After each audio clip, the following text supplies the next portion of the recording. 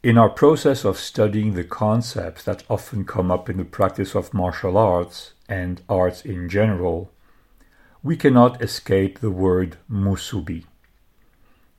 Musubu in Japanese literally means to bind, to connect, to tie up something. This link may seem obvious in certain disciplines. I will quote the Tango, which is dear to my heart, but also most of the Chinese martial arts, such as Kung Fu and especially Tai Chi Chuan, in its form practiced in pairs like Tui Shou, sticky hands. In these forms of expression, the link with one's partner or adversary seems obvious, whether it is the search for harmony in the case of dance, or the breaking of a balance in the case of martial arts. There is inevitably a phase that consists in linking to the other, connecting to him or her. It is this connection that Musubi represents. I can think of a Japanese sword kata named Kimusubi no Tachi, which can be translated as the sword that links the energies. In this kata, there is a link of life and death that pushes the protagonists to keep their souls linked together, because they know that the one who breaks this contact will allow the other to cut. This is the finesse of this kata, to create and keep the link as long as possible under the threat of almost inevitable and instantaneous death. And this is also its strength, because it shows in a tragically immediate way what happens when we disconnect, when we break this link. And the metaphor is very easy to carry in our daily lives. What about people who have stopped being connected? We see it immediately, don't we? Just walk in a restaurant, look at the couple sitting at their table. You know right away who is still connected and who is not. Those who have a living and vibrant relationship, and those who live next to each other and no longer together. I urge you to do this exercise the next time you walk into a room. It is really uplifting. So what are the ingredients for a musubi-filled life? How can we create and maintain this powerful bond that unites us? The first requirement is centering. That is, being able to stand up straight and alone. It means to have found a balance, a meaning, a bearing. In other words, the opposite of unbalanced and disoriented. To verify this, just ask two questions. Is your life balanced? And do you know where you are going? I encourage you to ask those questions to yourself. A balanced life means a life where you have the ingredients you want in the right place. That is, no, I should have, or even worse, I should have done. No, I should quit smoking, start working out, get out of procrastination, lose weight, find a job I like, be less strict with my kids, be more strict with my kids, take up music again, etc., etc. Being balanced does not mean that you won't change anything anymore.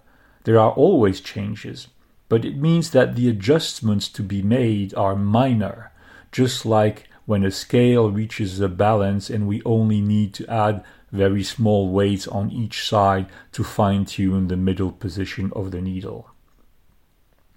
So we said a balance and a sense. So the second question is therefore that of meaning. It's knowing where you are going. It is to say to yourself in the morning when you wake up that you are going to progress in a direction that you have set for yourself. To give yourself objectives and a line of conduct, just as a compass needle knows where the north is, the needle of your life must point to a particular direction.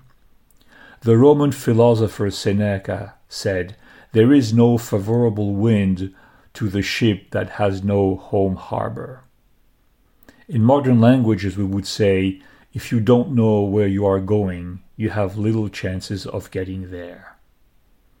So understanding the deep meaning of what motivates us is very important. Sometimes we have a goal in mind, such as buying a house. But it's important to understand the deeper meaning of this action. It may be a need for security. For others, it may be a need for freedom, as a home will give them some financial independence. So, buying a house can mean a loss of freedom or a gain of security, because a loss of freedom will be viewed as buying a house is going to be putting a string around your neck. So you can see the same action can have opposite meanings for different people. So it is important to figure out what is the real meaning for you of your actions. So we have said that there are two conditions for being in the Musubi. The first is balance and meaning, and the second, therefore, is the absence of tension. This is obvious when you watch dancers.